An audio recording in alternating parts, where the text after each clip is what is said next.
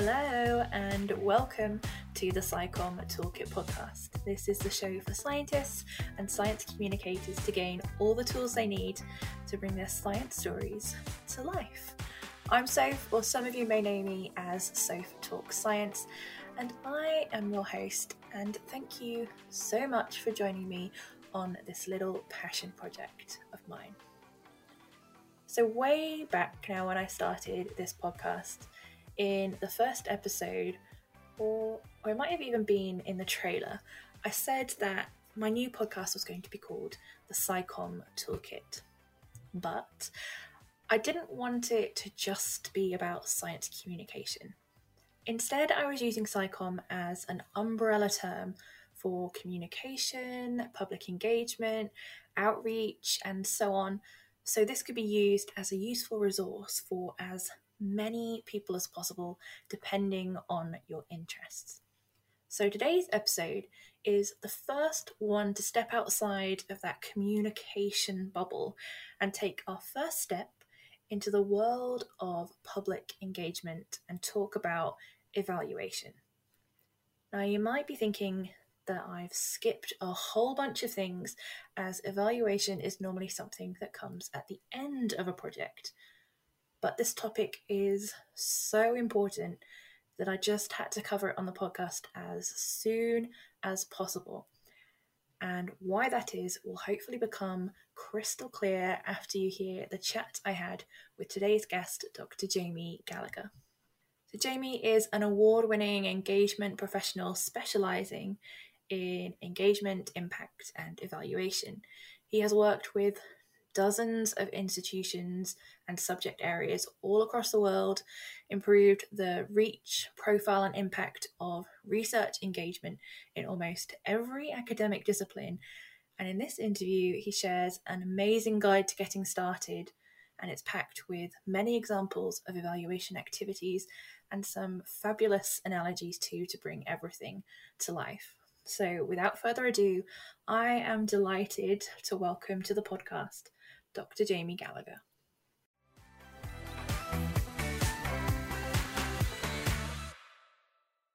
Well, thank you for joining me today and sharing your wisdom with us. Maybe you can start off by telling us all a little bit more about your career journey and what it is you do now. Yeah. So I am an engagement trainer, consultant, and science communicator. So there's kind of three aspects to what I do now, and that is a trainer. So I work with universities, charities, professional bodies around the world, looking at how they connect with non-specialists. As a consultant, I work with, again, charities, museums, different organizations, looking at their evaluation practices. So how do they demonstrate impact and the value of their engagement work?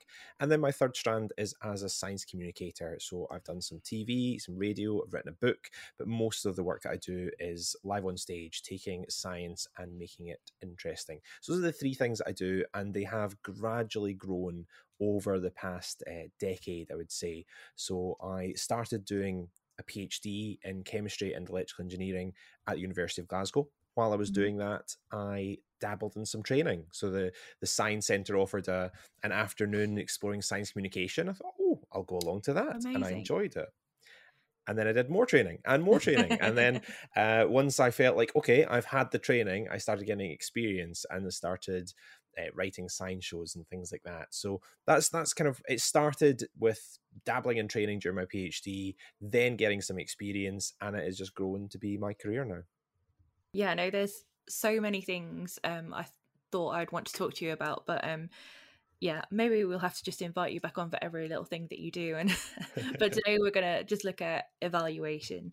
But just before I dive into that a little bit, this podcast has obviously got SciComm or science communication in its name, but I'm kind of using that as an umbrella term for kind of anything related to SciComm, public engagement, outreach, and so on. But as someone who is probably more closely aligned to the public engagement side of things compared to me, I thought it might be interesting to ask you your take on what the difference is between science communication and public engagement and where the lines are, because I always find they're a little bit blurred.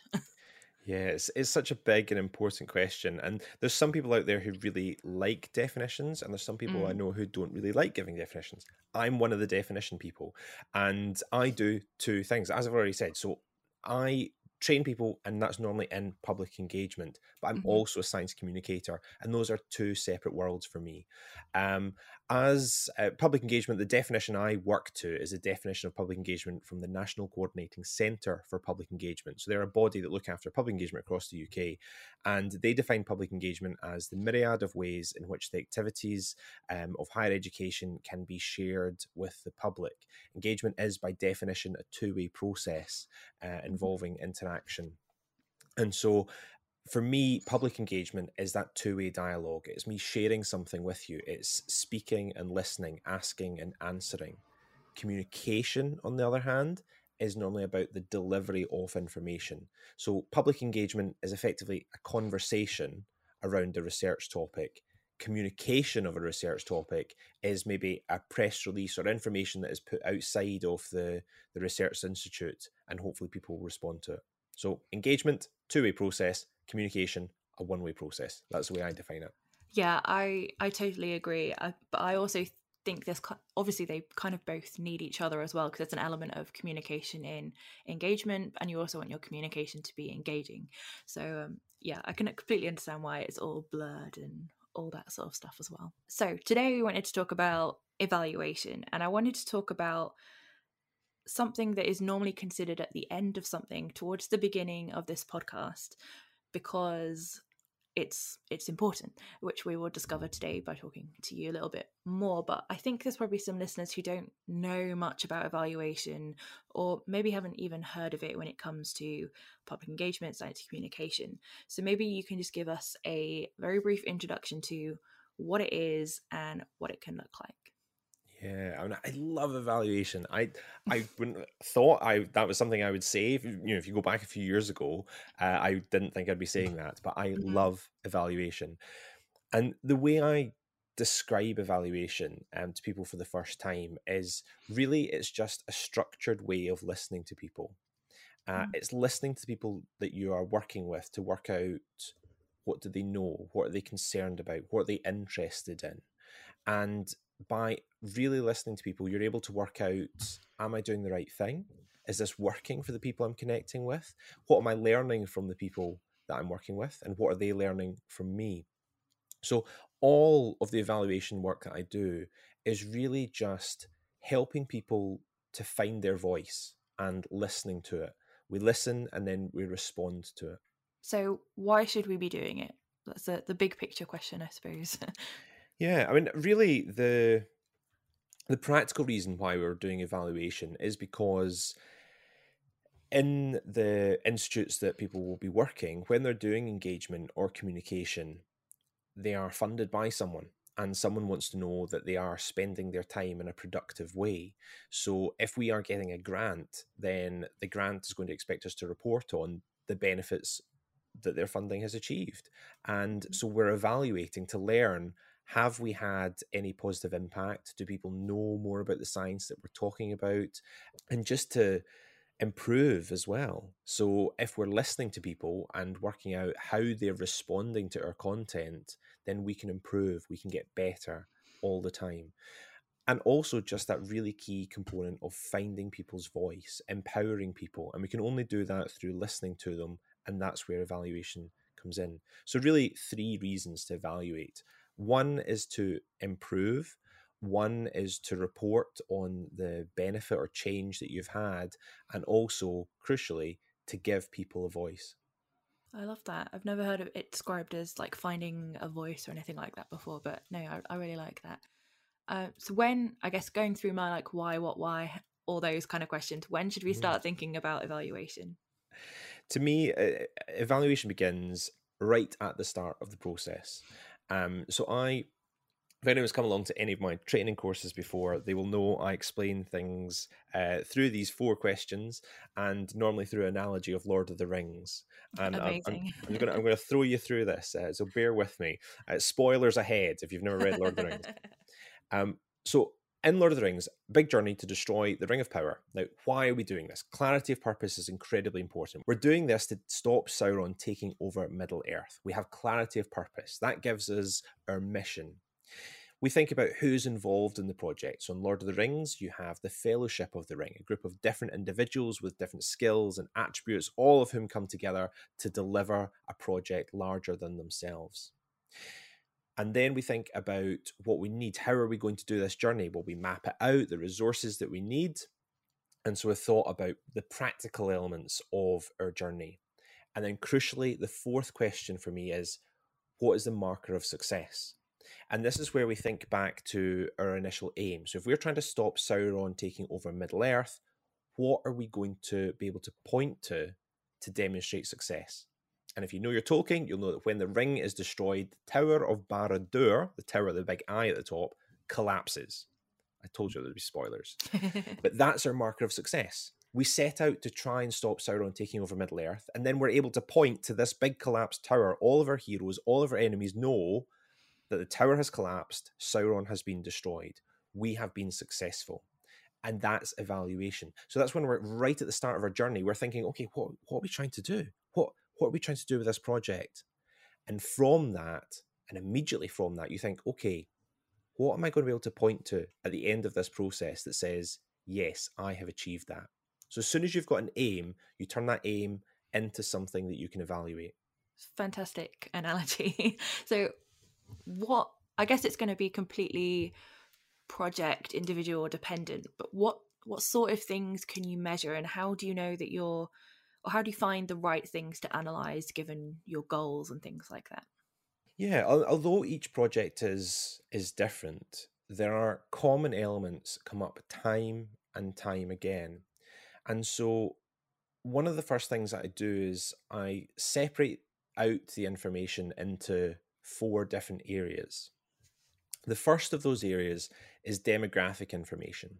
And here I want to know who is involved in the project. And this isn't just, if we're thinking about science communication, this isn't just the people that we're speaking to. This is also ourselves. Who is involved in the project? Why are they involved? What is the background of the researcher? Who is hosting the event? If you're working in collaboration with a museum, why is it happening? So who is involved? Also, feedback information. And for feedback information, I tend to just ask fairly standard questions. Was it the right length? Did people like it? Was it interesting? Was it enjoyable? All of these things tell me whether I've created something that is fit for purpose. So that's my feedback information. I create something of quality. I then have evaluation information, and this is where I look for the change that's been created. So has there been a change in thought, knowledge, behavior, attitude? What is different because of my project? And then the fourth area that I look into is what I call going forward information. And this is me listening to people and working out what they would like next. So you could be thinking, for evaluation of this, we could be asking the listeners, what topic would you like to hear about next? Now, that tells me nothing about the quality of the current episode that they're listening to, but it does give you some information that's going to allow you to plan in future. So 4 areas of evaluation that I always look into. Demographic, who is involved in the project, both audience and presenter. Then we think about feedback. Is this fit for purpose? Are we creating something of quality? Evaluation information. What change has been fostered? Changes in thought, knowledge, attitude, or behavior. And then going forward, what information would be useful to you to plan for the future? It's more obvious to me how you can sort of collate the demographic information, the feedback information, but for the change type information, like a change in attitude, a change in behavior, how can you kind of measure those things? Well, for most of that, you need something before and something afterwards.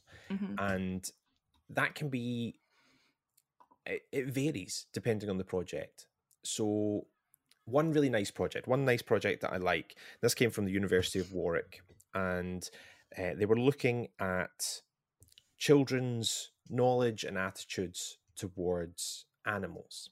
So this was a project with zoos.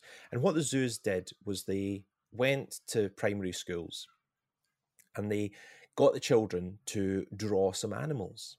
So Mm-hmm. this was just a fun little activity for them. Draw some animals and tell us about where they live. And all those drawings were taken away, and they were kind of looked through and thought, okay, right, that's what the children drew. And they were kind of put in a box for a while. Then the zoo went back to the schools and they delivered talks on animals and their habitats and their life. And then they did some animal handling, and then they took the children to the zoo. And then 6 months later, they gave the children some paper and some pens and asked them to draw some animals and where they lived. Now, this was Mm-hmm. repeating the same exercise that had happened 6 months earlier. They then took all those drawings away, and what they did was they looked for any changes in knowledge. They coded the drawings. Was there one, a positive change in knowledge? Was there two, no change in knowledge? Or three, was there a negative change in knowledge? Were they drawing worse examples of animal habitats afterwards? Mm-hmm. And what they did, what they discovered was that 6 months after all of these interventions, after zoo visits, after animal handling, the children were drawing more accurate representations of animal habitats than they were before. So that is us showing that there has been a positive change in knowledge linked to the interventions that we were delivering. So it's probably going back to when we were saying to think about it right at the beginning, because if you need to kind of create those baselines for certain things, you might need to factor them into your planning earlier in the project and fitting it in with your timelines and so on and so on. Yeah, definitely. Because if you're going out to change knowledge, behavior, attitude, you need to be able to tell me what the current landscape is like. So if we're saying, oh, people know lots more about physics because we have delivered this science show to them, well, you're going to have to show me that they didn't know it beforehand. We can't wait until we've delivered all this content and then say we've radically changed the world if we can't evidence that people thought or behaved in a different way before they met us. And do you have to do that with the same audience that you would deliver your show to, for example? So the example you gave was with, I'm assuming, the same sort of class of school children, or could you go out and just use, I don't know, any literature that would be out there and research done before, or just a similar sample population? Yeah, again, it'll depend slightly on the project. I mean, it's very nice if you're able to work with the same Mm. people over the long term, but that's not always going to be possible. And as you said, what you can do is you can look to the literature or you can do general surveys. And so there'll be lots of information out there that is able to tell you that this is a particular attitude that people might have towards a certain subject. For example, there was a lot of work done by the Royal Society of Chemistry called the Public Attitudes to Chemistry. And they went out and they did a big social science project to work out what do people think of chemistry. Now that gives you a good baseline. You're not able to say that, so let's say you had a chemistry project, you're not able to say that that is necessarily exactly how your audience think, but you could say that on average, people in the UK think chemistry is this, this, and this. We Mm-hmm. worked with people for a long time. We showed them all the different career paths that a chemist can go down. And the group of people we worked with have demonstrably different views, attitude, and knowledge compared to the general UK population. So we can use data that is about a whole population, and then we can still say that the people that we worked with have different knowledge or attitude compared to that baseline survey. So you can use data that's already out there. So when you're then sitting down to plan your evaluation, what are the most important things to consider? Oh, most important things to consider. Um, I have a few rules before I even think about the information I want to capture. We like So rules. it has to be ethical for a start. So we need to Mm-hmm. think about how we're answering, asking questions, how we are making people aware of how the data is being used. So it must be ethical. I also refuse to let evaluation interfere with the engagement process itself.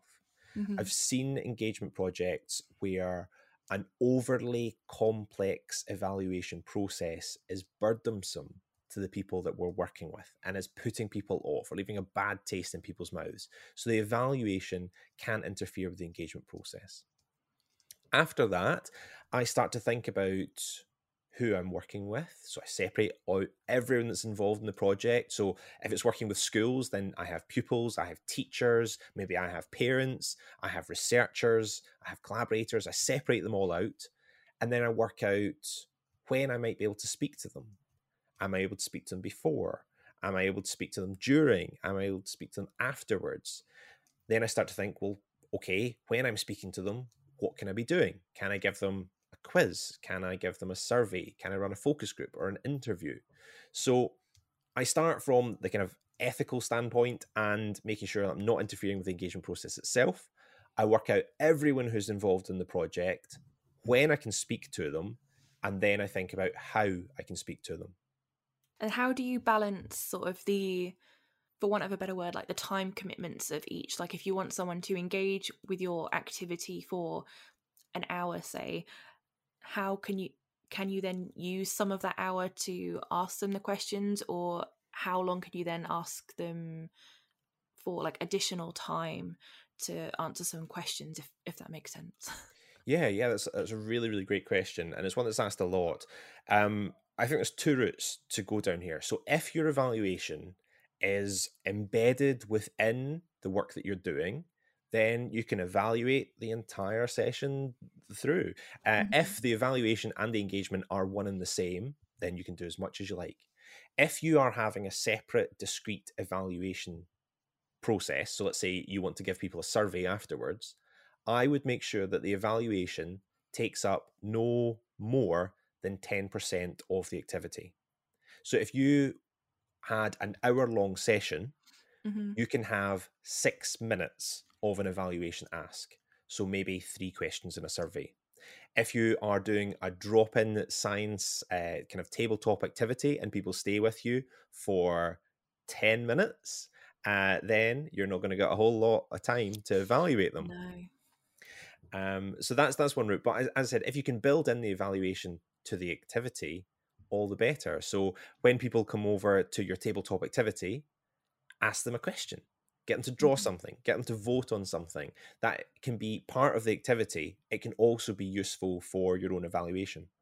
And then you can carry on the evaluation throughout, because people think it's a quiz, but actually this is part of you really listening and learning to them.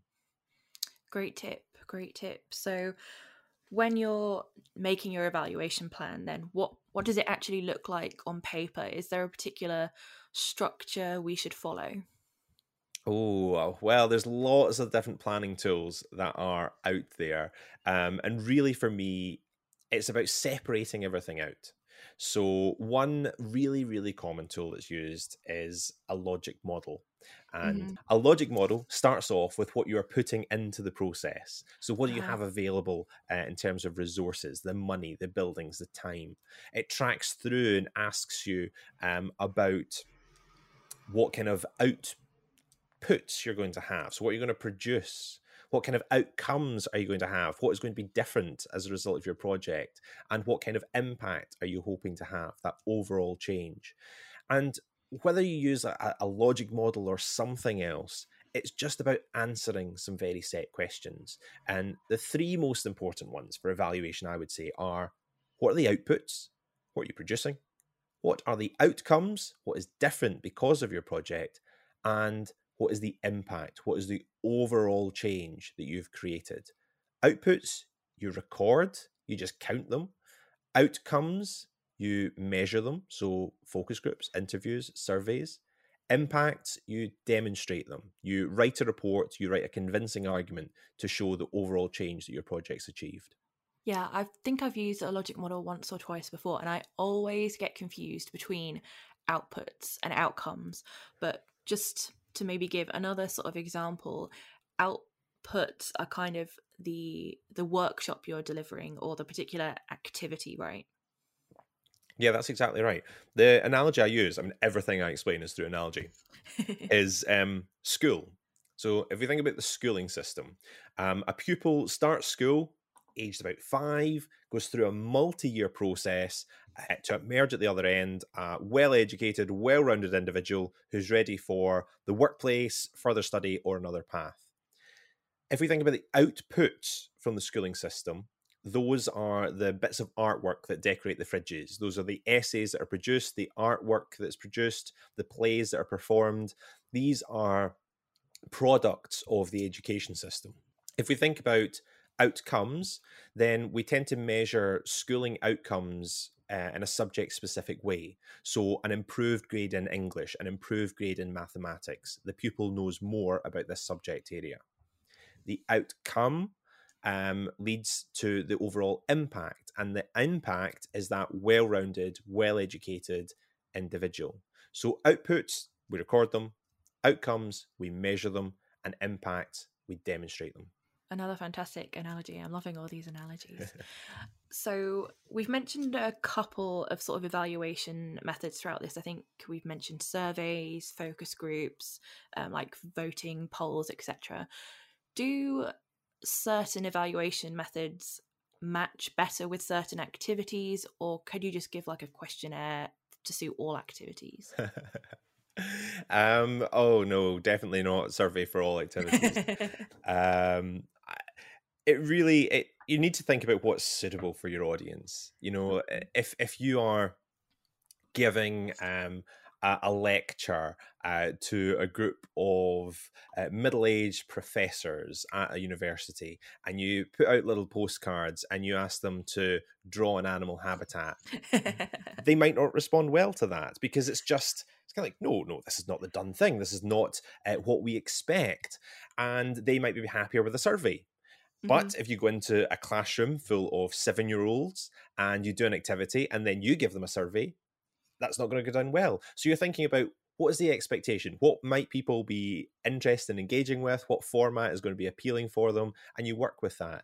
So you could get them to draw things. You can have graffiti walls. You can do quizzes. You can do interviews and focus groups and surveys. I mean, I'll tell you the creepiest form of evaluation as well. This is what museums use. If you ever go into a museum and you've noticed someone lurking in a corner, yeah, you know where I'm going here, yeah. lurking in a corner with a stopwatch, they will be there to follow a random member of the public around the museum, tallying up what you do. If you stare at a painting for 5 minutes, they're writing that down. You spend 10 minutes in the toilet, they have written that down. It's creepy, but they try and work out where people go, how the museum is used. And so there's a lot of hidden evaluation going on. How they get that through ethics committee, I'm not entirely sure. Yeah, I guess it just shows, though, that maybe we're thinking of evaluation methods as the graffiti walls, I don't know, dropping coins in boxes, things that happen at the end of activities. But there are things you can, like observational things, that's the word I'm looking for, I think, as well, isn't there? You can. And even these questions that we're asking don't necessarily need to be at the end of the activity you're doing. If I give you another little example that I really, really liked in its simplicity, a tabletop activity. And the tabletop activity was about drones. So these were researchers who looked at drones. And when you approach their table, they would give you a little piece of paper and they would say, before we let you explore all the drones and we're going to show you a demonstration of them flying, what we'd really like is for you to draw a little drone for our wall back here. We've got a gallery of drones that people have drawn. Could you draw one for us? And they got people to draw a little drone and then they stuck it up on the wall. Then they explored the activity. That's what half of the people experienced. The other half of people experienced the approaching the table, and the researchers immediately said, well, let's get exploring, let's show you this, let's do a demonstration of the drones, blah, blah, blah, blah, went through all the material, and then said, oh, and before you go, can I give you this little piece of paper, and can I ask you to draw a drone for our wall up there? Now, what the participant didn't know, what the member of the public didn't know, was they were either being asked to draw a drone before they explored the material or after they explored the material. Only the researcher knew they were doing before and after. So we're not able to say that, yes, this individual person has learned or changed their knowledge, but what they're able to do at the end of the activity is show that people that drew the drone before they interacted with the researcher drew this. People that drew the drone after the interaction with the researcher drew this.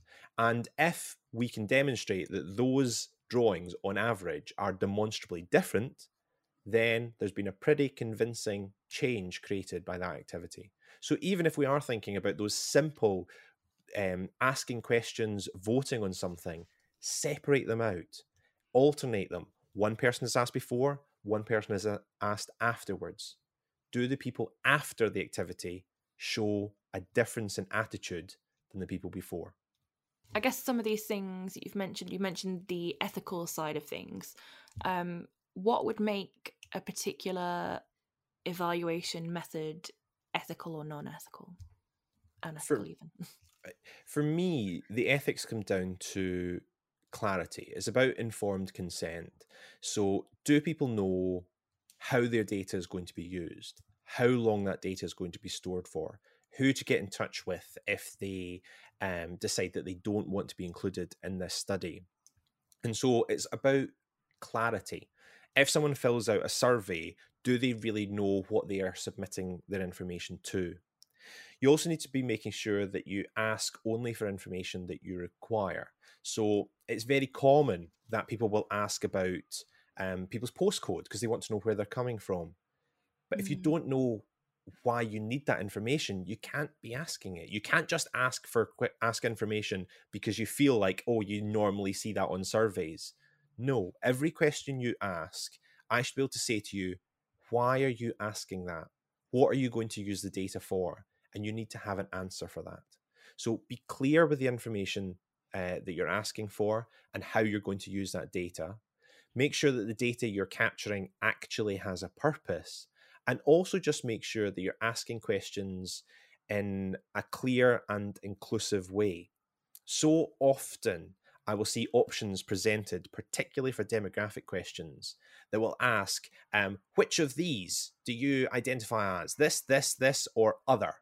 And Mm-hmm. imagine how it feels to constantly throughout your life to tick the other box, that opaque box that says you're something outside of our normal data set. We don't care.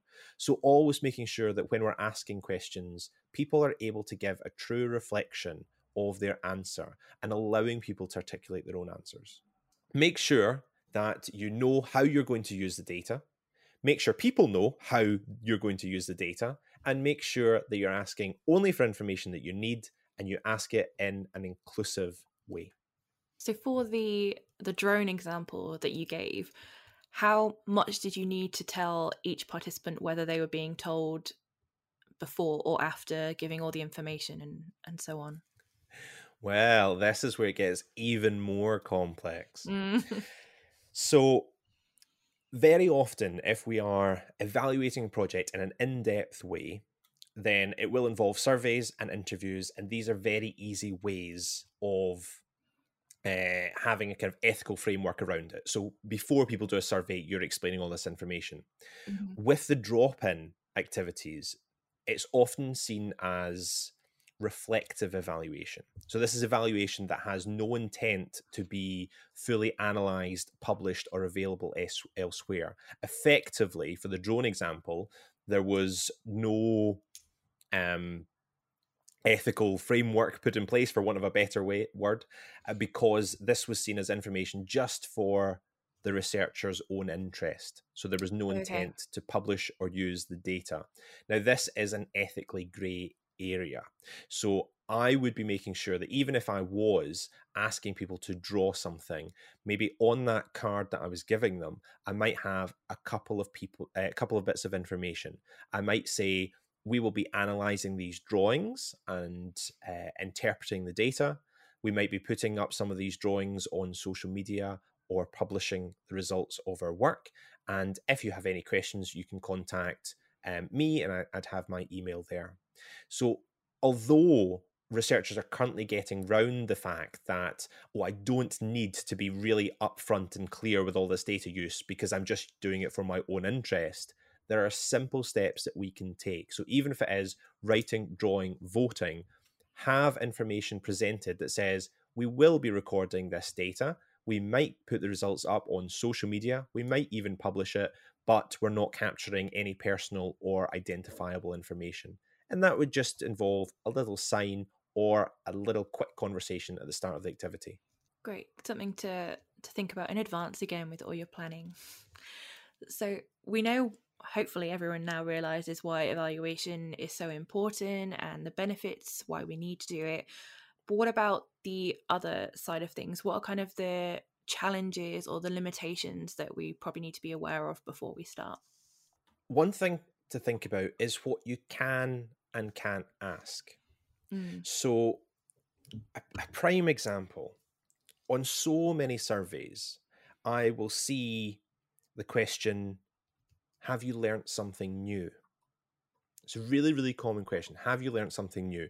And people will say, yes, yes, I've learnt something new.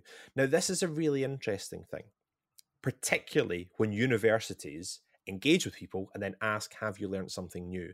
Because think for a second, not about science communication, public engagement. Think about the university system. University, the students start, they go through a 4-year degree. And imagine at the end of those 4 years, we went to each student and said, have you learnt something new? And they go, yes. We go, congratulations, there's your degree. It wouldn't work that way. How do we do it? We put them through this multi-year process and we get them to demonstrate that they've learned something new. We get them to write reports. We get them to answer questions. They show that they have learned something new. And then we accept that they have and we give them a degree. But for some reason, in the realms of public engagement, we ask people, do you know something? Oh, yes, yes, I definitely know more about this topic now. And that's not actually enough. We can't have people self-articulating changes in thought, knowledge, behavior, attitude. We need to get them to demonstrate it. And also, we need to stop trying to capture huge changes in single questions. So if people set out to inspire the next generation of scientists, that is a huge and a noble goal. Yeah. But you're not going to be able to ask a single question that demonstrates success at the end of that process. You can't demonstrate that people's lives have been radically altered by having 3 questions in a survey. Did you enjoy today's activity? Yes. Are you going to go on and study science? Yes. Would you do this again? Yes. I've had impact. It's not enough. We need to drill down, ask smaller questions, and think like social science. Evaluation is social science. You're going to have to build up a convincing argument, and it's going to be bigger than 1 or 2 questions.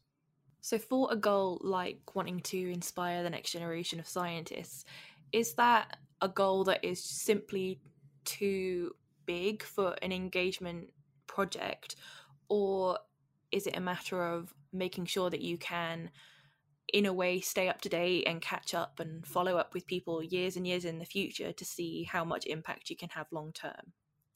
Yeah, well, I would hate to put people off. I'm not saying that you shouldn't try and inspire the next generation of researchers. But what I will say is, if that is your only goal, if your goal is to inspire the next generation of scientists, you're not going to be able to demonstrate success on that. Mm-hmm. So what you need to do is you need to have multiple goals in mind. So let's take this example as the inspiration. So I will inspire the next generation of scientists. I will also, aim number 2, go to 10 schools from lower socioeconomic areas. Goal 3, I will speak to 200 pupils who did not know this was an active area of research within their community. So now I've got 3 goals. And goal number 2, going to 10 schools from lower socioeconomic areas. Well, that's something I'm going to be easily able to record and demonstrate. So I can show that I've gone to these schools, this is where they're from. I can ask whether these schools have had previous connections with this university before. Mm-hmm. Number of pupils, I can count the number of pupils. I can ask what the pupils know about research. I can ask what they know about local research. And again, I could maybe demonstrate that I'm speaking to people about this topic for the very first time. So then what I do when I come to write that report, because again, I'm thinking all of these markers of success, I say, I set out to inspire the next generation of scientists. And I did this by taking research into places it hadn't been before, giving people a positive experience, making people feel empowered and positive as related to this topic. So if it's my singular goal, I'm setting myself up for failure. So what I do is I keep it as a goal, but then I add in sub-goals that I am going to be able to record, demonstrate, and measure. And when I write my report and I write all this information down, people will be convinced that I am, at the very least, contributing to a culture of inspiration around science. So it's when you're making those goals, it's ensuring that they're the SMART goals, so specific, measurable, attainable, relative, relevant, and timely. And it's kind of the inspiring a next generation is kind of the big picture goal, but it's probably not necessarily that SMART goal. That's exactly it. Yeah, so don't get rid of it. You can still have it there, but certainly most of your aims, and I would normally advise that you have about 3 or maybe 4 aims, Mm-hmm. and 3 out of those 4 or 2 out of those 3 must be readily measurable. So we've spoken a lot about probably more in-person events, and obviously with everything that's gone on over the last couple of months, a lot of events have shifted online, become digital. So do you approach evaluating those differently to in-person events? I don't think there's a huge difference between evaluating online events or in person, to be honest. In some ways, some of it's a little bit easier Mm. online. Everyone's sitting in front of a computer or a phone. It's very, very easy to bring up a poll in Zoom, to link people to a Kahoot or a Mentimeter to ask questions. I found it much easier to run focus groups online as well, because people it's easy to drop in for a quick meeting. So I can go back to participants and say, we're looking for 2 or 3 people to come together and really share what they thought of this experience. And I found people much more willing and able to do that online than in person. So even things like graffiti walls, you can bring up a whiteboard in Zoom or Teams and ask people to write or draw answers. So a lot of it can just be adapted to the online space. And if anything, I think evaluation is easier Mm. online for some things. Now, evaluating podcasts and YouTube videos, that's a challenge. Yeah, a whole other kettle of fish, that one. How would you kind of approach measuring those kind of maybe like social media, maybe more communications side of things?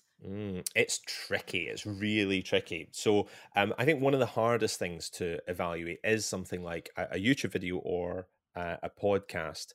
And for that, the first thing I would say is watch what the professional YouTubers and podcasters are doing. What you will notice is the content is replete with calls to action. Enjoyed this video? Then like below. Make sure you subscribe and hit the bell notification so you know when a new video is posted. They'll say that at the start. They'll say that in the middle. They will say that at the end. Got a question? Leave it down below. We'll get right back to you constantly throughout the content. Enjoyed this? Use the hashtag and we'll get back to you on Twitter. We're really curious to know what you think of. It's filled with questions. It's filled with calls to action. And what they are trying to do is trying to create a communication process into an engagement one by inviting contribution. So what they're able to do is then look through the comments. What are people commenting on? What do they like? What are they interested in? What are they asking for? When they are subscribing, when they're liking, they can work out which video is more successful than other videos and maybe try and work out, why did that one work? What did I do differently? Was it the topic? Was it the format? Was it the length? And so creating opportunities for engagement rather than just communication, so important. You can also think to expert reviewers as well. So if Mark Kermode, the film reviewer, says that a film is really, really fantastic, they're going to sell more tickets because they've brought someone in a position of knowledge or expertise to review the content, and he has said this is of quality and people trust his voice. So if you were creating YouTube videos, social media content, podcasts, you could look to someone who is at the top of their game, who really knows this, invite them to experience some of the content and write up their reflections. So if you have a pro YouTuber saying this channel is absolutely fantastic, that is an expert statement of endorsement and can be used for evaluation. So create opportunities to take it from communication into the engagement space and ask someone who really knows this stuff what they think of it. So I know there have been probably hundreds and thousands of public engagement activities, like say science festivals, that would have a sort of accompanying social media campaign. So when you're looking to evaluate festivals or any similar event like that as a whole, how much does that social media campaign contribute to the success or showing impact of the success of the festival? And Well, I'm not sure. Social media is difficult to evaluate because it's such a numbers game. mm, The first thing I would say is go into the backstages of these platforms, whether it's Twitter, Facebook. They have analytic pages which are going to help you work out who you're reaching. And so you could be starting to tell a story of, are you reaching the average user on Twitter, or are you reaching a niche demographic? How connected, how expert are these people? So you're going to get some numbers. You can start comparing certain things. So if I was a science festival and I was running each year, then I might be looking to continually grow my content, my following. Am I showing consistent growth that outstrips the average growth of a Twitter account?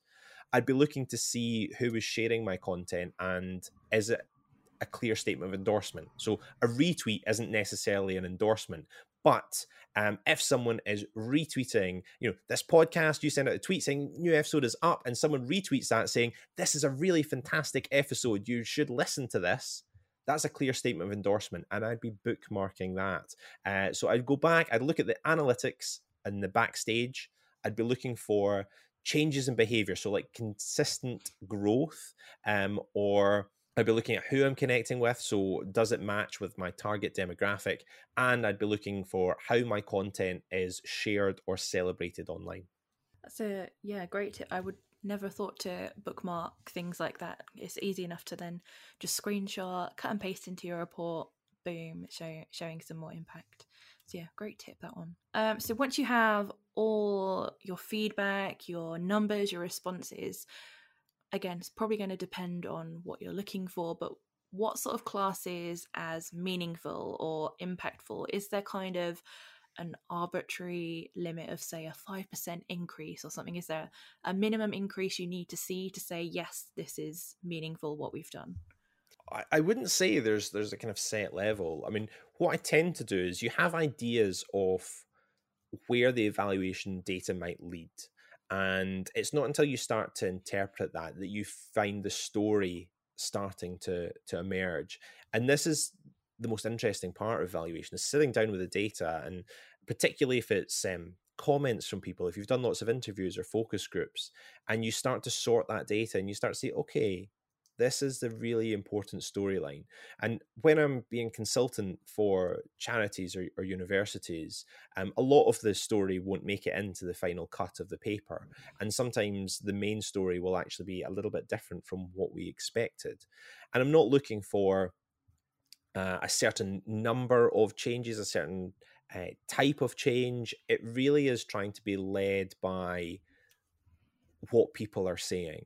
And this is where giving people a voice comes in. So one particular project I worked on was with a visual impairment charity, Visibility, in the west of Scotland. Mm-hmm. And they brought me in to try and work out what it was like to live with a visual impairment and how connected or disconnected from your local community you were. And in that's an evaluation job. But I really was brought in to listen and to structure people's voice, to bring a group of disparate individuals together who'd never met each other, to get them to share their experience with me, and then get me to interpret their story, to take all these different individuals and turn them into a chorus and use that chorus to tell a story. And that's the change that we're reporting. So you sit down, you go through all the data, and you then try and think, what is the story here? And there's no set quantity to it. It might be a big change. It might be a small change. It might be something unexpected. But this is where, at the end of the day, you're reporting on a story. So I'm hoping that this, for anyone that hadn't heard of evaluation before, is just going to encourage them to take that first step to start thinking about it and then start making those evaluation plans for their activities. But if someone wanted to kind of then take the next step, level up a little bit further, what are the next level type things to start thinking about and incorporating into your evaluation plans? Yeah, so I think that the starting block is, even if you're totally new to evaluation, don't call it evaluation, call it listening. Build Mm-hmm. in a section to your activity where you listen to the people you're working with. That's step one. Step two, you can start calling it evaluation, and you can start doing it in a little bit more rigorous way. As you get further, you get more experienced. You might want to get a little bit more in depth and a little bit clever with the information that you're asking. You might also want to think about how you're going to write it up or maybe publish your work as well. So there's engagement journals like Research for All, which Mm-hmm. publish communication and engagement work. So you might decide, okay, step one, I'm just going to be exploring evaluation and I'm just going to listen to people. Step two, I'm going to start asking set questions to learn about specific aspects. Step three, I'm going to think about the reporting that I'm going to be doing and capture the information I'm going to require for my report. Step on four is I'm going to publish my work as well. So I'm going to need enough information for my report, also robust evaluation, so I'll be able to publish my work. But grow it gradually. Mm-hmm. Start by listening and get a little bit more professional with your listening. Given everything that we've mentioned today, what would be your number one tip or best piece of advice when it comes to creating a public engagement event and then evaluating its success? Create space for the people that you're working with. Engagement is, as I said at the start, by definition, a two-way process. Listening, asking, answering, a conversation. Step one is to build in that conversation into your work. Lots of questions, lots of silence from you. That is going to create space for people to share. It's going to also make your engagement more engaging. Then, as you continue to grow, structure that conversational space, structure the conversation so that you're getting information that you need. But the main thing, make engagement, make it two-way, create space for people to share. Fantastic advice. So my final question is just something completely different. It's just another passion of mine that I just like to ask questions about. So my final question for you is, where in the world would you recommend traveling to and exploring, and why? Where in the world? Oh, I don't know. Curveball question. I've traveled to some extraordinary places through communication and engagement. I looked at community engagement in Tanzania. So I did sessions out there. I went over to Hong Kong and spoke about being a science communicator. And well, here's one that no one else will suggest. Here's no one. Jersey. If you're interested in science communication, public engagement, go to Jersey. There's a museum there called the Jersey War Tunnels, and it's done beautifully. It is the most fantastically laid out, experiential, emotive museum. They have built in space to listen to people. They've built in activities in a huge array of different ways. So if you are interested in engagement and communication, go along to the Jersey War Tunnels. And if you're just looking for a lovely little weekend trip, then go to Jersey anyway. So there's my recommendation, Jersey. Great recommendation.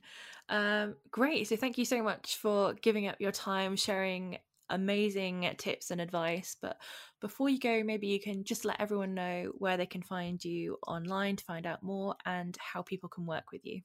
Yeah, I'm all over the internet and I'm happy to connect with people. So my name is Jamie Gallagher, and you can find me online by looking for Jamie B. Gall, Jamie B-G-A-L-L, and you'll find me there on Twitter and Instagram and Facebook and Twitch and YouTube, all the places. And I'm happy to connect with people. It's time for another trip to the DIY section of the podcast. So this is the place where I share an activity, a resource, or tool that you can take away right now, add to your own SciComm toolkit, and put into action straight away to build your own SciComm confidence. Today's tool is one that Jamie mentioned in our chat and I have used many times before, and it was so useful to help me start thinking about evaluation when planning an engagement project and thinking about what I needed right from the beginning so it all wasn't this last minute scramble. And that is a logic model. So this is a worksheet where you can fill in your project aims, the inputs, audience demographics, your outputs, outcomes, and so on and so on. You can use this over and over again for all the different projects that you are already doing and will ever do, and it just helps to outline all that you need so you can plan your engagement project the most effectively and most efficiently. As always, all the links to Jamie's website and socials and all the useful tools and websites that he mentioned, like Kahoot and Mentimeter and the NCCPE, can all be found in the show notes on my website. You can find all the links you need and resources from this episode and all the other episodes at sophitalkscience.com/SciComm Toolkit. You can also come and join me on Instagram. I'm at soph.talks.science, or you can follow the pod to stay up to date on all the latest announcements and discussions and such at SciComm Toolkit. If you enjoyed this episode, please do share it with your friends, your family, or your lab mates. It all helps me to get this podcast into the ears of more people and hopefully grow our community of confident science communicators even further. As always, I would be hugely, hugely grateful if you wanted to rate, review, or subscribe to the podcast. And any feedback or wishes for what you want to see in the future, please do let me know, as I want this to be a super, super useful resource for you.